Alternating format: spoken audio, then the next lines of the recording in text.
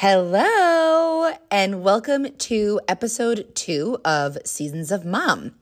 This is, in very true motherhood fashion, way later than I planned to get this recorded and uploaded, of course. However, I feel as though my audience here and whoever chooses to listen to this kind of podcast will fully understand the issue, for lack of a better word, in what took me so long to being able to record this. Mom life, you know? However, here we are, coffee in hand. Cheers to you if you are listening to this in the morning or the afternoon, whenever you decide to caffeinate. I don't judge here when it comes to caffeine.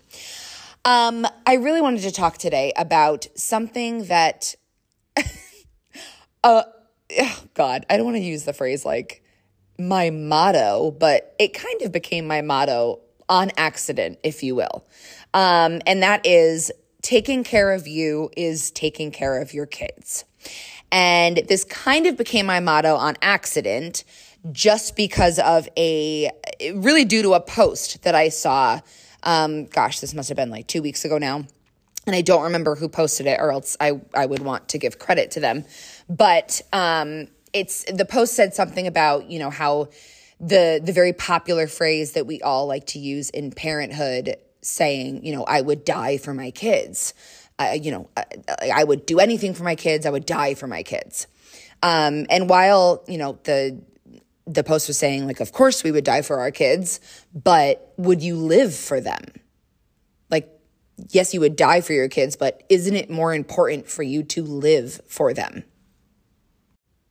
And it just really got me thinking, damn, not only is that so true, but it also really confirmed so many feelings that I have always had about parenthood and how it is so often perceived as needing to be a completely selfless act, right? Parenthood is supposed to be you putting your kids before anything and everything. And while, of course, I would die for my son, and of course, he comes before many other things in my life, I have also never really been on board with this idea that them coming first means all of our needs as the mom and the dad go out the window. My husband, Corey, and I have really built our lives and our business around taking care of ourselves, around putting our health first. And that looks like many different things that I want to talk about soon too. But so much of what I saw about parenthood was, oh yeah, good luck. Yeah, all that goes out the window once you have kids. What? Why? Isn't it our job to not only care for our children, obviously, but to show them how to care for themselves too? What are we doing by setting a good example if we don't ever prioritize our nutrition, or we don't ever exercise, or we don't ever show them the very simple importance of going for a walk outside every day? Then what are we teaching them? By taking care of you, you are showing them how to prioritize their health through your actions. Thus, taking care of you is taking care of your kids. My motto. But in all honesty, you're literally showing them how to live in doing so. The comparison of how I feel on days where I prioritize my own health versus when I don't drastically affects my attitude, not only towards the day in general, but towards my son. My patience is much thinner. I'm much more easily frustrated. I can just feel my attitude shift, right? But on the flip side, there's this overwhelming sense of guilt we feel as moms I think more so than dads, and I don't even mean that in a negative way. I just think that's just how it is. There's this sense of guilt that we feel associated with doing anything, really, for ourselves. We're expected to do everything for our kids, everything for the house, and perform a job on top of that, and do it all with a damn smile on, right? You cannot pour from an empty cup. It's impossible. Taking care of me and my needs literally affects how well I can take care of my son. Now, this is not to say that making sure you have time to do something or multiple things for yourself comes easily. I'd be a damn liar if I said I didn't have trouble doing that myself every day. Obviously, I'm pretty sure everyone listening here, we're all parents, moms, dads in some capacity, probably mostly moms. We all know that life just has a way of completely running train, and you just are along for the ride some days. It is what it is. But what can this look like, right? How do you make this happen? What does taking care of you actually look like? My best piece of advice is to come up with a top 3, right?